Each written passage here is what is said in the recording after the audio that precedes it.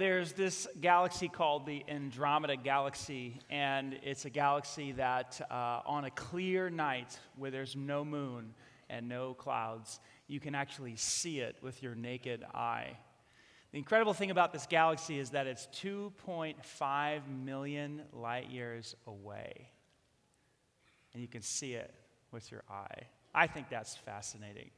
The galaxy itself is 220 light years in its own diameter. It's absolutely massive, and that's why we can see it with our naked eye.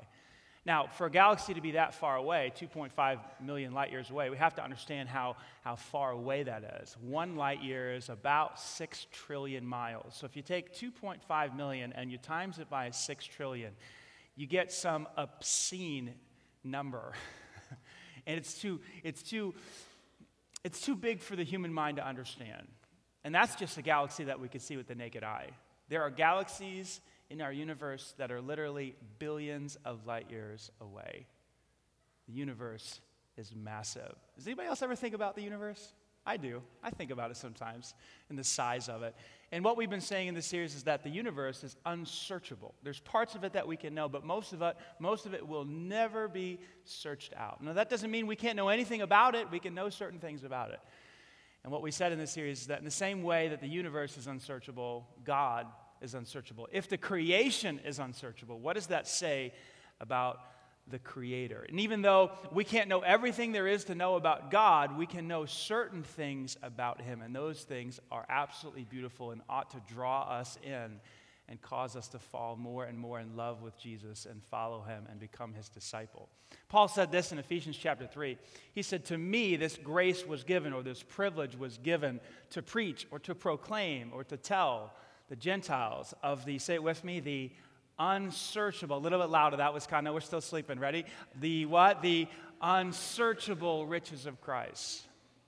We can't know everything there is to know about God, but we can know a few things. And what this series has been about is, hey, what can we know about Christ? And in week 1, we talked about how Jesus brings knowledge of reality and what is real. And what is real is the kingdom of God. And what are some of the things that are found in the kingdom of God? Power and peace and joy and love. And if you missed that talk, man, I hope you'd go back and watch it on our podcast. And then week 2, we talked about, knowledge of who is well off, like who can live the good life. And we discovered this idea that no human condition excludes the blessings or the blessedness of God. And then last week we talked about this idea, and these are all riches of the kingdom, this idea of who is a good person. What we discovered is that the good person is the disciple of Jesus, because the disciple of Jesus is the person who loves, and the person who loves always does what is best for another person. And so we challenged you last week to become that disciple. And so I want to talk one more time and kind of wrap this series up, one last talk about the unsearchable riches of Christ. And that is, I want to look at the idea of how to actually become that good person. Last week we discovered what it was to be a good person. How do we become that good person? I don't know about you, but when I try to be really good, that's when I discover how off I really am. Have you ever noticed that? In fact, C.S. Lewis said it this way in his book, Mere Christianity. He said, "No one knows how bad he is until he's tried very hard to be good." That tickles me because I found it to be true. In your notes there, what I've discovered is that we're not very good at loving well. We're not very good. We do not love very well. If a good person is someone who always does what is best for another person, it doesn't take long to discover that we're not very good at that. When we take an inventory of how we treat other people, at least this is what I discover, and oftentimes I simply treat people according to what I think they deserve. Anybody else? Like if they deserve kindness, then I'll give it to them. If they deserve forgiveness, then I'll give it to them. If they deserve, a little bit of, I don't know, favor, I'll give it to them. If they've worked hard or whatever. I'm the judge, right? I judge in who gets good behavior, That's not loving very well. But if you don't deserve it, well, then I may withhold. Anybody else do that? Fall into that trap? We don't love very well. When we take a serious inventory, what we find is that we oftentimes mistreat folks. We oftentimes judge them, judge their motives. Oftentimes we withdraw from them. We withhold love or attention or concern, and this is a lot of what causes the divorce in our country today. Just this withdrawal from the other person because we don't think they deserve it or need it or whatever, or we're mad at them, so we take away something, and the marriage grows cold. In the worst case scenarios, we attack. We use abuse or abusive language, or maybe even there's physical violence. In this country, domestic violence is a huge issue. Men hitting women, women hitting men. It's a huge problem. So there's attack going on. And so what we discover is that human beings, we really don't love very well. In fact, in the book of Ephesians, chapter 3, I think we have a couple of these verses here. Listen to what Paul tells us here in Ephesians chapter 3. I think we have that. If we don't have that, oh, here it is right here. But now you must put them all away. Watch this. And tell me if all of these don't kind of look at the human relationship or things that cause the human relationship to be strained. Put all these things away now that you've become a Christ follower. Paul says, anger, wrath, malice, slander, and obscene talk from your mouth. He continues and he says this, do not lie to one another, seeing that you put off the old self with its, say it with me, practices. Paul understands that the human condition is such that, we have anger and wrath, and we get mad, and we take it out on each other, and we lie, and we take what's not ours. And these things are practices that were embedded in the old sinful nature that now have to be eradicated, and we just don't love very well. Really what I'm saying is that we're just not good people in general. We haven't become that disciple yet who does what is best for others. So here's the question I want to tackle today. How do we become a good person? What does that process look? Jesus brings knowledge of what that looks like. And so that's what I want to spend our time talking about today. We become a good person, in your notes there, by means of grace. By means of grace. Grace is what Jesus brings for you and I to actually become the type of person that will do what is best for other people, whoever those other people are.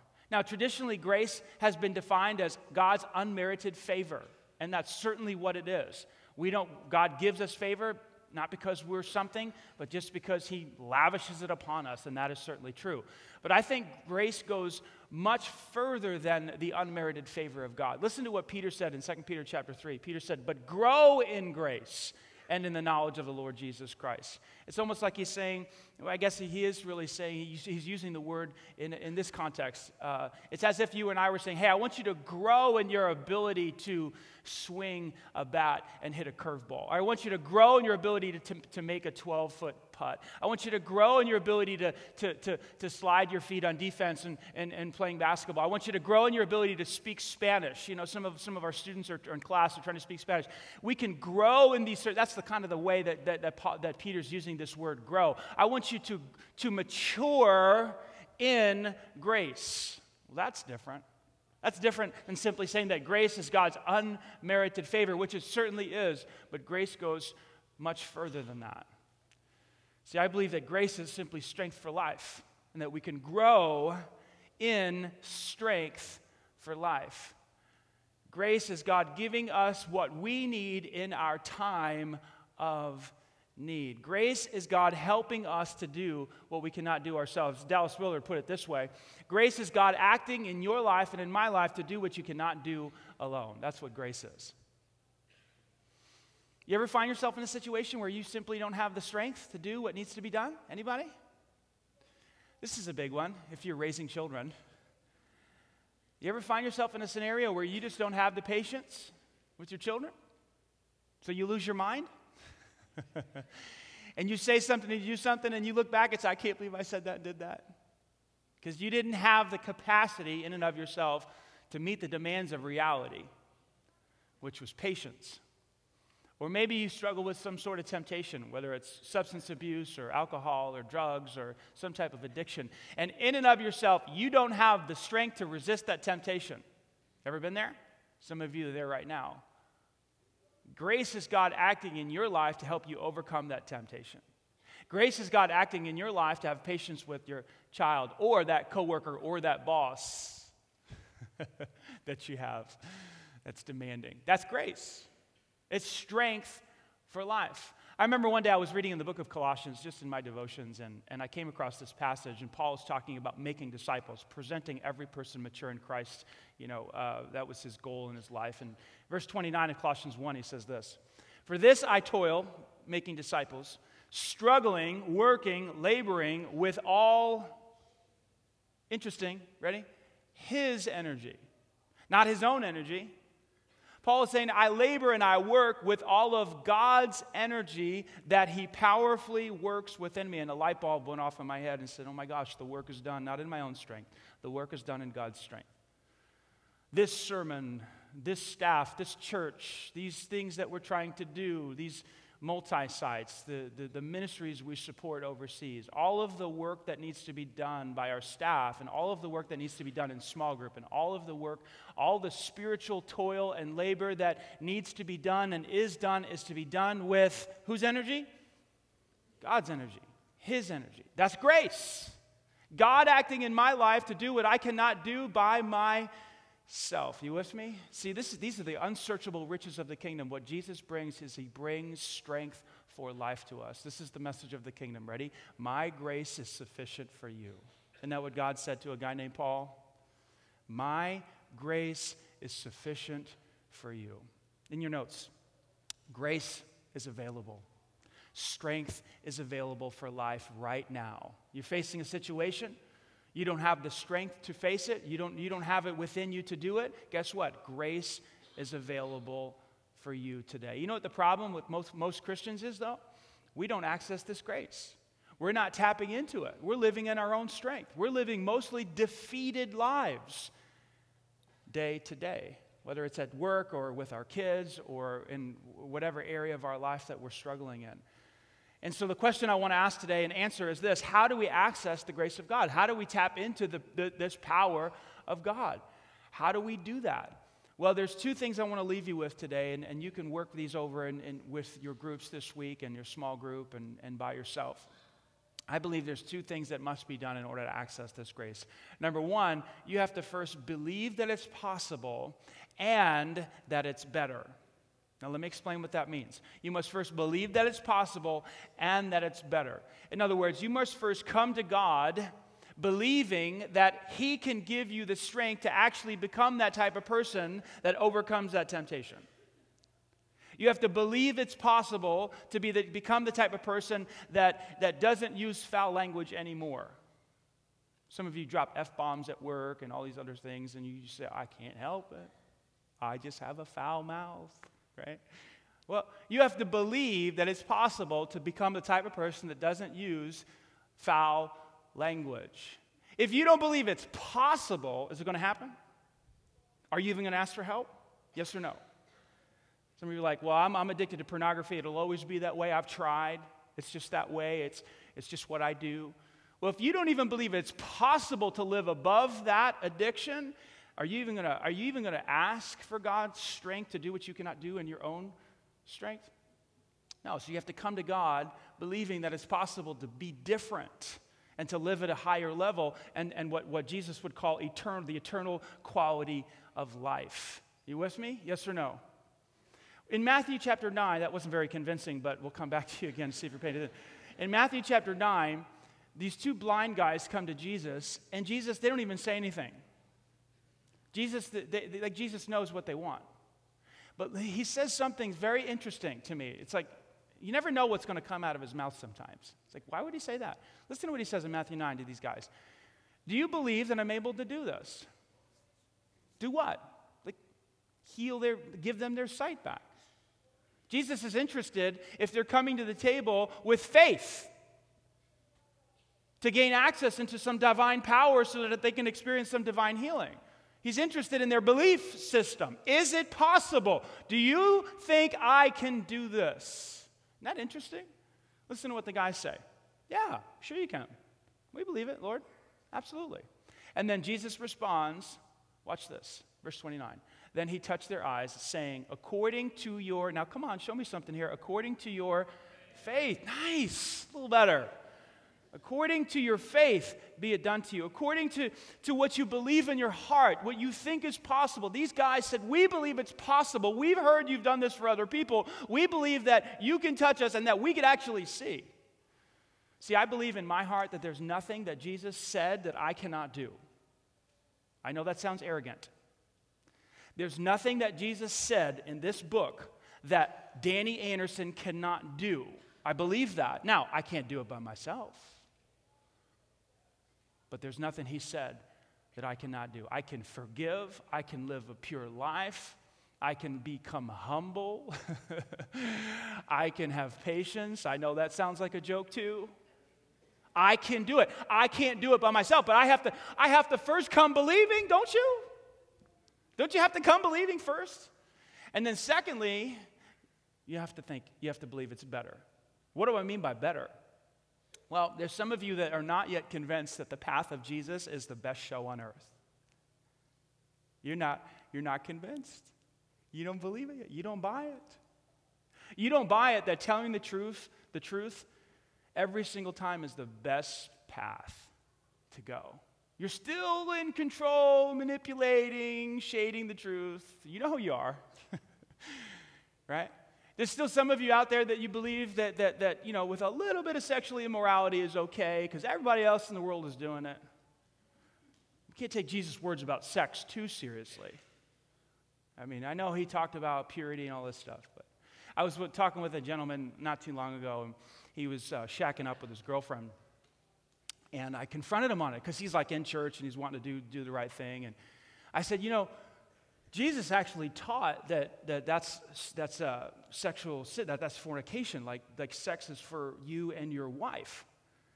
And I said to him, if you want to go all in on this thing, you guys have to quit. You have to like bounce out of that house or get married or something. And then then it started. Well, it's just I don't know about that. Just financially it works better for us. We taxes, all that stuff. I don't know if I can do that. So what you're saying is you don't actually believe it's better to do your sexuality Jesus' way. Like you want to do it your way. Well, I guess, yeah, you put it that way. I said, well, I did put it that way. Yeah. See, as a Christ follower, you're not free to do your sex thing the way you want to do it. No, you have to do it his way. But you have to first believe that his way is better. And if you don't think his way is better, then you're never going to receive that divine grace and help. I'll never forget, I'll tell you this, my wife was here today, and we didn't get this perfect, but I tell you what, first thing when I was about 17, 18 years old, somebody told me about sexuality and how I need to give it to God and wait for my wedding night to have sex, which I thought was absurd, but hey, so if the Bible says that, if Jesus said that, let's go, let's roll with it. So my wife and I, we dated, and we waited until our wedding night to have sex. I know that's embarrassing, honey, but it's maybe not. Now, we weren't perfect or anything like that by any means, but I just said, we got to do this his way. We can't just do what we've always done and however we want to do it. And God has honored and blessed us for that. It's possible. But you have to believe it's possible, and then you have to believe it's better, or else you're not. And listen, by the way, God had to help me, gentlemen, to wait for our wedding night because I was 21 years old. You know when you're 21 years old what that's like and you're a male? Like the wind blows and you're aroused. Remember that? Come on, let's talk about life. Let's talk about life, right? You talk about grace. Wow. It was a miracle.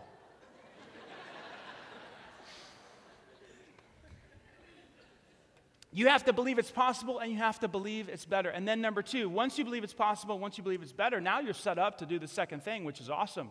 It's awesome. Training. Now you're ready to train. Now you're ready to put the work in. God is not opposed to effort. He's opposed to trying to earn his favor. You cannot earn his favor, but he's not opposed to effort. Jesus said this in Luke chapter 6. He said, look, here's the deal. A disciple is not going to be above his teacher. You're never going to be better than Jesus. But everyone, when he is, say it with me, fully trained will be like his teacher. Like his teacher. You're going to become just like Christ. But you can't show up to the race without training. I was at a middle school track meet yesterday, and these little cats are fast. Have you seen them? I mean, there's this one little dude. He did 1.9 miles in like 11:40. Do the math. It's like sub 6-minute miles. You talk about fast. This kid's in the 7th grade, 8th grade. I'm watching his little legs fly. There was a girl that broke 12 minutes. Unbelievable. 7th grade girl, 8th grade girl. Do you think they showed up yesterday? It's like, hey, I'm interested in running. I'm running. Can I run? Can I get in line? Do you think they showed up like that? No. They have been training. How do I know? Because I got 2 kids on the cross-country team, and they've been training. And then they show up on race day, and they perform, and they pull these times out. It's amazing, right? See, some of you are Christ followers. You're expecting to show up and run well, but you don't want to train. So I tell my kids, and we just had this conversation the other day, my 2 kids who are running cross-country, I said, hey, but, guys, you got to train in the off season. You can't, if you just play video games, kick back. I said, you're not going to be able to show up and run well. You can't just kick back and perform well. There's a training effect. Listen to what Dallas Willard said on this whole issue, talking about living the eternal quality of life that Jesus promised in the Gospels. He said, the secret, okay, this is the secret, okay? This is not widely known, okay? So you're hearing some inside stuff here from me, from your pastor. I'm helping you, right? The secret involves living as Jesus lived in the entirety of his life, adopting his overall lifestyle. Whoa, that's radical. So I didn't sign up for that. I mean, I'd like to go to heaven when I die, but I'm not all about living the way Jesus lived. Okay, that's fine. That's fine. You don't have to, but you will never experience grace the way it was intended to be experienced. If you want to capture strength for life, you have to adopt the rhythms and patterns that Jesus himself lived with. What am I talking about? Well, if you read the New Testament, which I hope you do, what you're going to discover is that Jesus would oftentimes just find himself all by himself, alone in prayer. And other times he'd be on a fast. One time he did a 40-day fast. 40 days, no food. That wasn't the only time he fasted. He would spend time in small group with his crew, with his disciples. He was living in these patterns that fostered or created opportunities for grace to enter his life. Now, he was God in a body, but he gave up his divinity in a sense. He never gave it up fully, but he forfeited his rights to live as God on this planet. And he modeled what it looked like to be a human being. He was 100% man, so that we could follow his example and learn how to draw grace. What am I talking about? I'm talking about disrupting the automatic, what Dallas Willard would call the automatic patterns of response. The automatic patterns of response. These are the things that have developed in you and I over years living apart from God.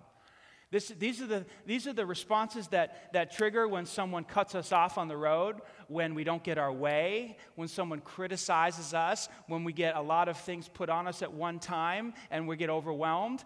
Our automatic patterns of response are the things that just come out of us when certain situations take place. Now, if those things that come out of us are ungodly, which who's willing to be honest enough to say, yes, they're ungodly for me? Oh boy, it's so much fun to be in church and poke everybody. But hey, I'm poking myself first. My automatic patterns of response are ungodly sometimes. What does that mean? That means I got some work to do. See, just because I'm saved and I'm going to heaven when I die and my sins are forgiven doesn't mean that Jesus' grace has touched my soul and changed who I am on the inside. This explains why Christians do bad things. You ever wonder why they do that? Pastors steal money or run off with the secretary or have affairs or do whatever. Really godly people do really bad things. How does that work? Well, here's how it works. Their automatic patterns of response have not been touched by the grace of God. They haven't changed on the inside. You with me? You know anybody like this? And that's how we get this reputation for being hypocrites and all this stuff, right? Because we never invite God in to change the insides, the soul part of who we are.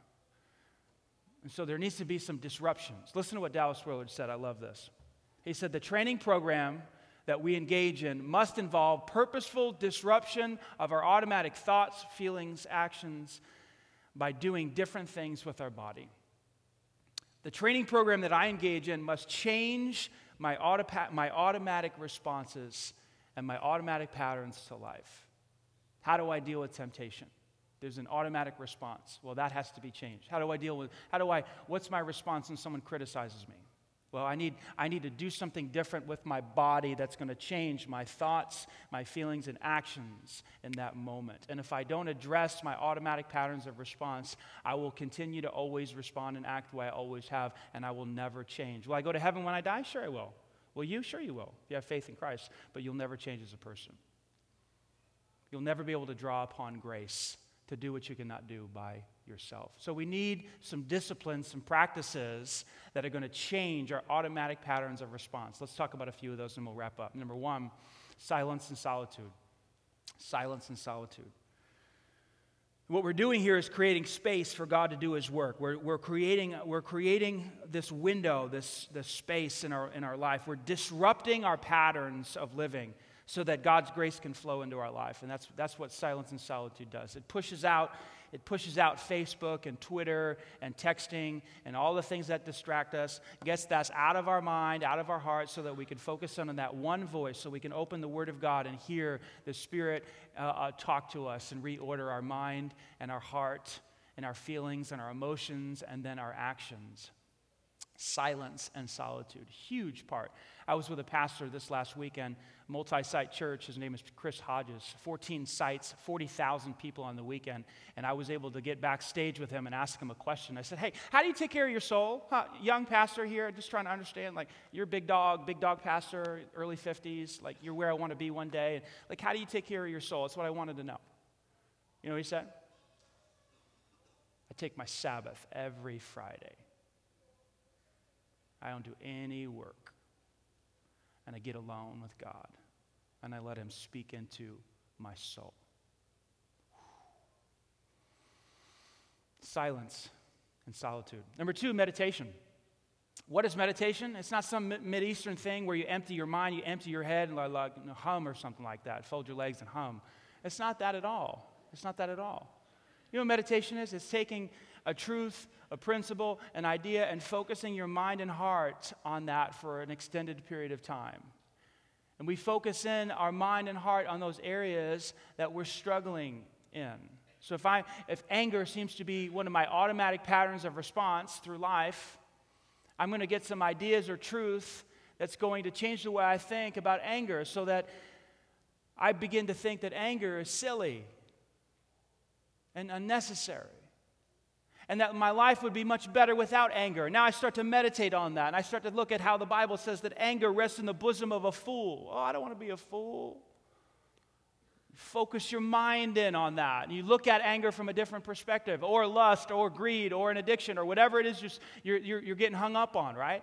And you look at it, and you create a different angle and a different perspective. That's what meditation does. And it disrupts your automatic patterns of responses. That's what it is. It's a disruption.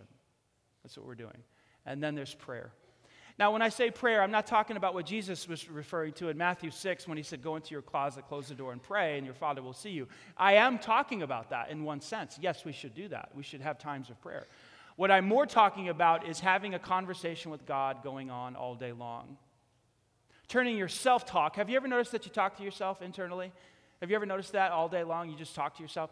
What I'm really talking about is turning your self-talk into God talk, inviting Him into everything that's going on in your life, that parking spot that someone else got in front of you, the demands that the boss has put on you.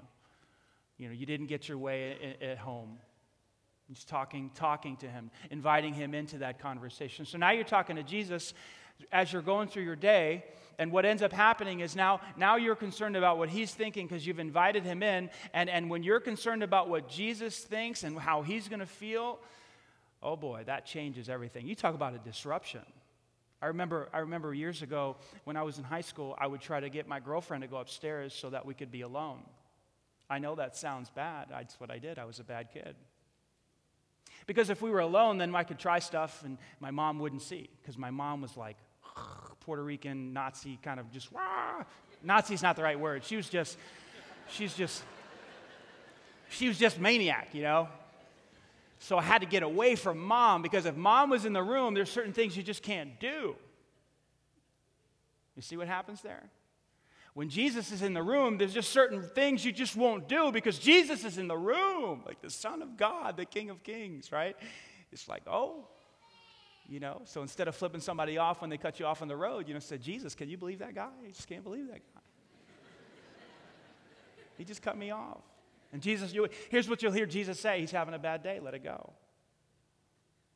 He's having a bad day. He probably has a bad marriage. Let it go. See that? See how that changes? You're disrupting things through talking to Jesus through that whole situation. And this last one is fasting. I don't know about a better disruption than fasting, with not eating for an extended period of time. It totally reorients your life to the unseen kingdom.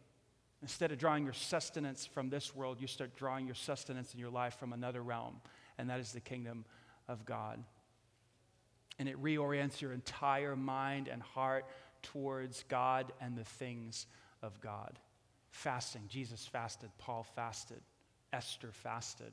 Moses fasted. It's just, you find it in the Bible. It reorients us back to God, and it causes us to look to God for strength for life. What have I tried to explain to you today? Here's the deal. You're not alone. There's grace available to you. Grace is strength for life, but the only way to tap into that grace, those riches from the kingdom, is for you to come to God believing that it's possible, that it's better, and then engaging in a training program. I want you to hear a story of a guy right now that our church was able to meet his needs and have him come into the kingdom of God. It's a great story. His name is Lewis. Check it out. I was not necessarily brought up in the most Christian environment. I started out attending a private school up until I was in 3rd grade. After that, having a single mother, my home life was pretty unstable. Bounced around from school to school up until I was about in 5th grade or so. Stayed there until I graduated high school. It wasn't until high school I started doing the whole experimenting thing. I was more of a stray bullet.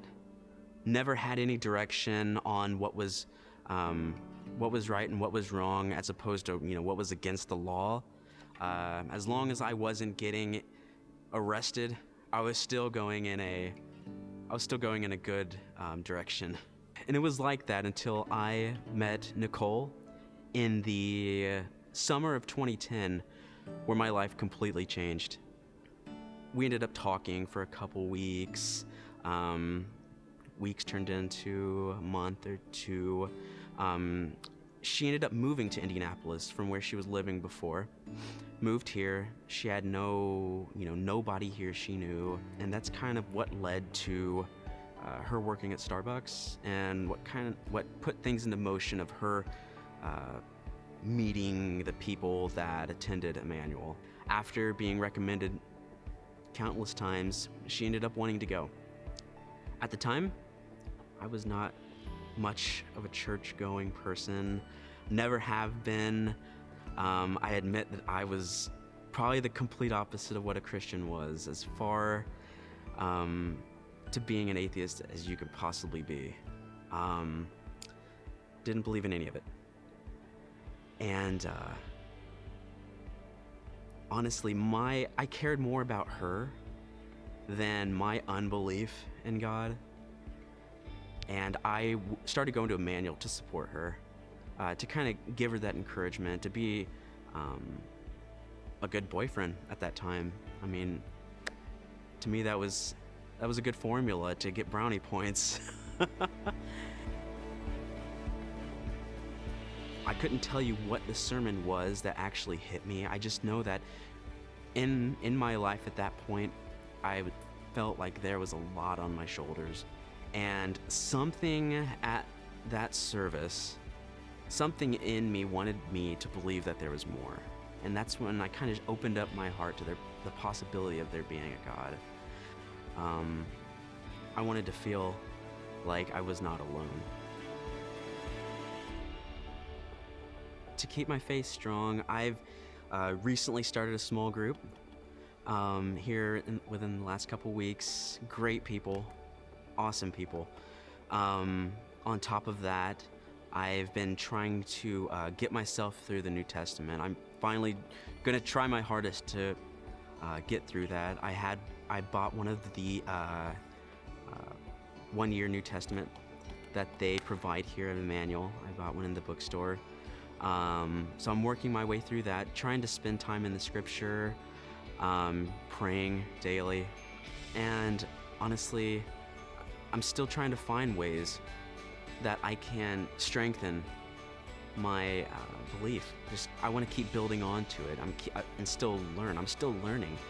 I feel like this whole process is just a whole learning process for me. I want to get baptized because I want to finally get rid of, not get rid of, I want to finally wash away the troubles of my past. They'll still be there, but I want to start new. I want to push that restart button, and I want to start being the Christian I was supposed to be from the beginning.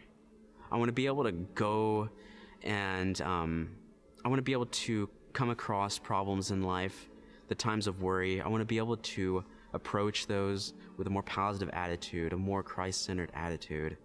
And I want to fully commit myself to Jesus and his teachings.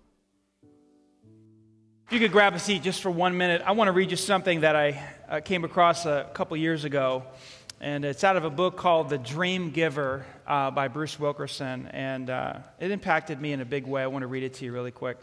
In the end of the book, he says, the dreamers I know who are changing the world know a secret. God is eager to show himself strong towards dreamers who take risks to do what he wants done. And that was based out of a verse in 2 Chronicles.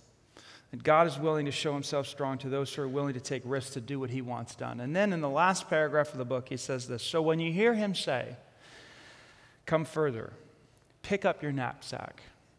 Your horizon is full of promise. Another big dream is out there waiting for you. And if you don't pursue it, something important won't happen. And it just gripped my heart. If I don't pursue it, something important won't happen.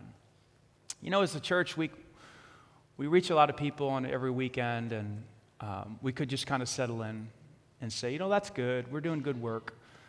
But God has put a dream in my heart to reach thousands and thousands of people. And I'm choosing to pursue it with you.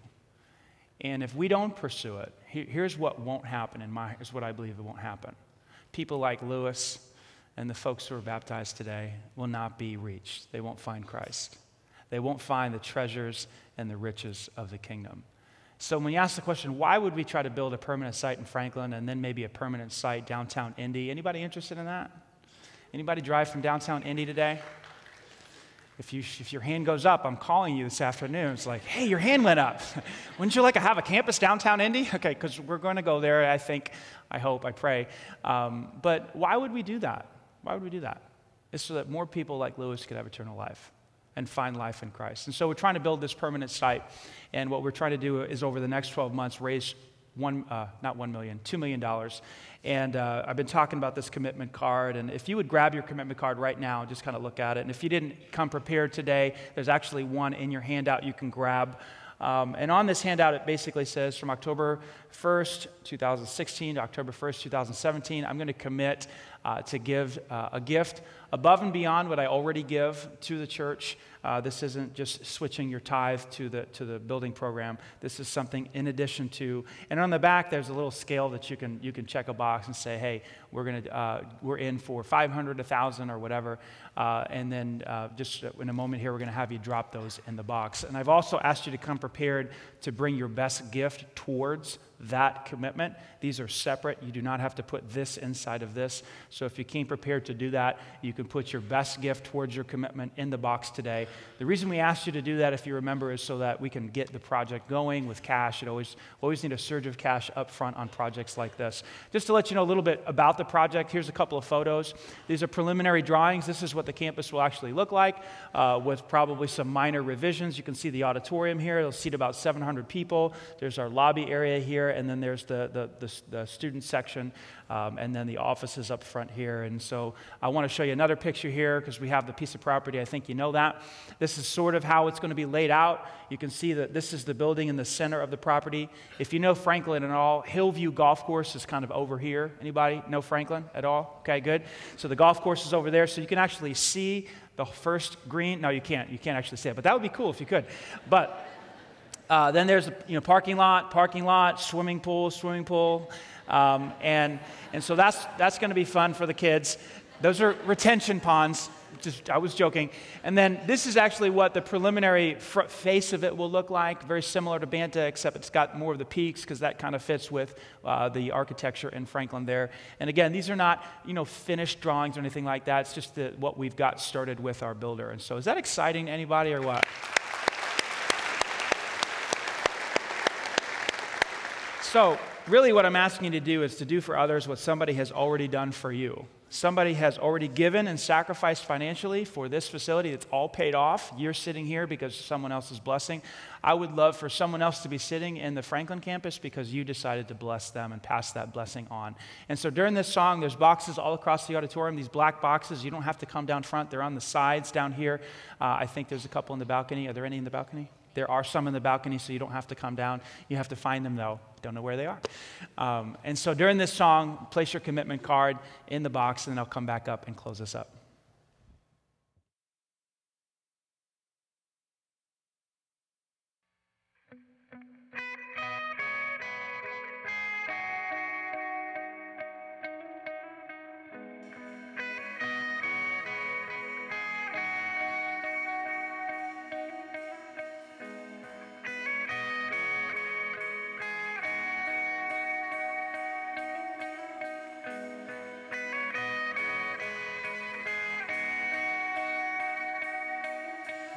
Matchless in grace and mercy. There is nowhere we can hide from your love. You are steadfast, never failing. You are faithful. All creation is in awe of who you are. You're the healer of the sick, the broken. You are comfort for every heart that mourns. Our King and our Savior forever. For eternity we'll sing of all you've done. For eternity we'll sing of all you've done. We sing, God with us, God for us. Nothing can come against, no one can stand between us. God with us, God for us. Nothing can come against, no one can stand between us. I want to invite you all to stand and sing with us.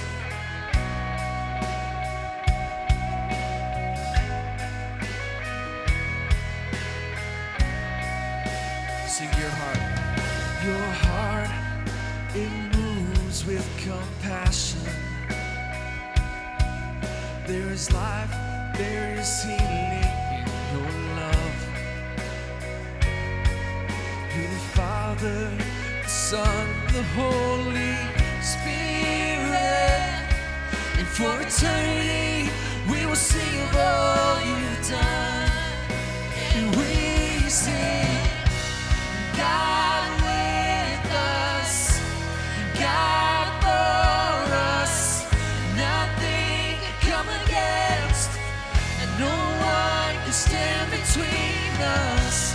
And God with us, God for us. And nothing can come against, no one can stand between us.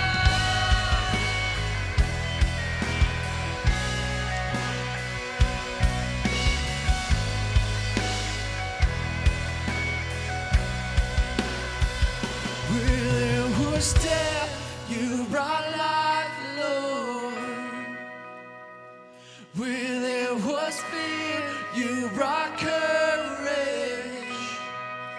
When I was afraid, you were with me. He lifted me up. He lifted me up. Where there was death, you brought life, Lord. Where there was fear, you brought courage. When I was afraid, you were with me. He lifted me up. He lifted me up. Sing where there was death. Where there was death, you brought life, Lord. Where there was fear, you brought courage. And when I was afraid, you were with me. He lifted me up. Oh, you lifted me up. Oh, you lifted me up. Oh, you lifted me up. Oh, you lifted me up. Oh, you lifted me up. And we sing, God with us, God for us. Nothing can come against, and no one can stand between us. God with us, God for us. Nothing can come against, no one can stand between us.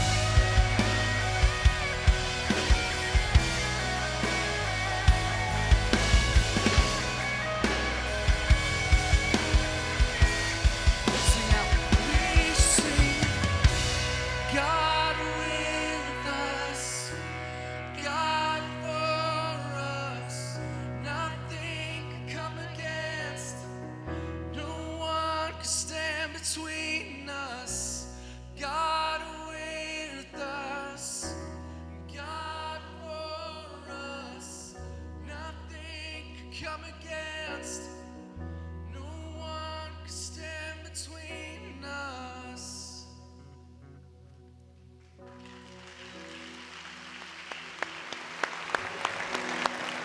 Would you remain standing with me as we wrap up? And the Bible says very clearly that whoever calls upon the name of the Lord will be saved. It's very simple. And what Paul meant when he wrote that, a guy named Paul, he basically said, if you reach out in faith to God and believe that Jesus Christ died on the cross to wash away all your sins so that you can have forgiveness, so you can receive grace, so that you can be reconciled in a relationship with God, just reach out in faith. That's basically what he says. And you can have what Lewis talked about and what all these other folks who were baptized today have experienced. You can receive eternal life. And it doesn't start when you die. It starts right now. And maybe you're here today and you walked in and you were a person who's maybe an agnostic or just didn't have faith for whatever reason in Jesus. But you feel a tug on your heart right now to call upon the name of the Lord, to put your faith in Christ. I'm going to lead you in a simple prayer. You might not have all the answers to your questions. I understand. I don't have all the answers to my questions. I've got questions too. But that doesn't mean you cannot put your faith in Christ and believe that he died on the cross for you, for your sins, and 3 days later he rose again, so you can have eternal life. You can take that step without all of the answers to your questions. If you feel led to do that right now, just say this simple prayer. Reach out to God, bow your head, take my words and use them as your own. You become a child of God. You'll be saved today. Dear Jesus, I trust you today. I put my confidence and faith in you today. I believe you died on the cross for me 2,000 years ago. And you rose again, conquering the penalty of sin that was held against me. You did it to wash away the guilt, the shame in my life. And now put my faith in you. I believe you are the Lord. I believe you are the Master. enter my life today and change me and help me to become the disciple that you've planned for me to become. By believing it's possible and better and engaging in a training program so that I can demonstrate Christ-like character in my life to others. I pray this in Christ's name. Amen. Hey, if you just prayed to receive Christ, a very important part of your training is going to be reading the New Testament. You heard Lewis talk about in the video, just reading the New Testament. What we want to do if you put your faith in Christ today, he went and bought his. He didn't have to. Lewis, if you're here, I don't know why you bought yours. It was free. But if you put your faith in Christ today, there's free Bibles right now back here to my left. If you're in the balcony, just come on down to my right. There's tables back there. If you put your faith in Christ today, they'll put one of these in your hands for free. But just don't take it just because it's free. Take it and then begin the training process. Go to today's date. We're in the book of Philippians. And go to today's date and start reading. The book of Philippians is incredible. And next comes Colossians. It's going to be awesome. And start reading. Can we give God glory today for what he's done?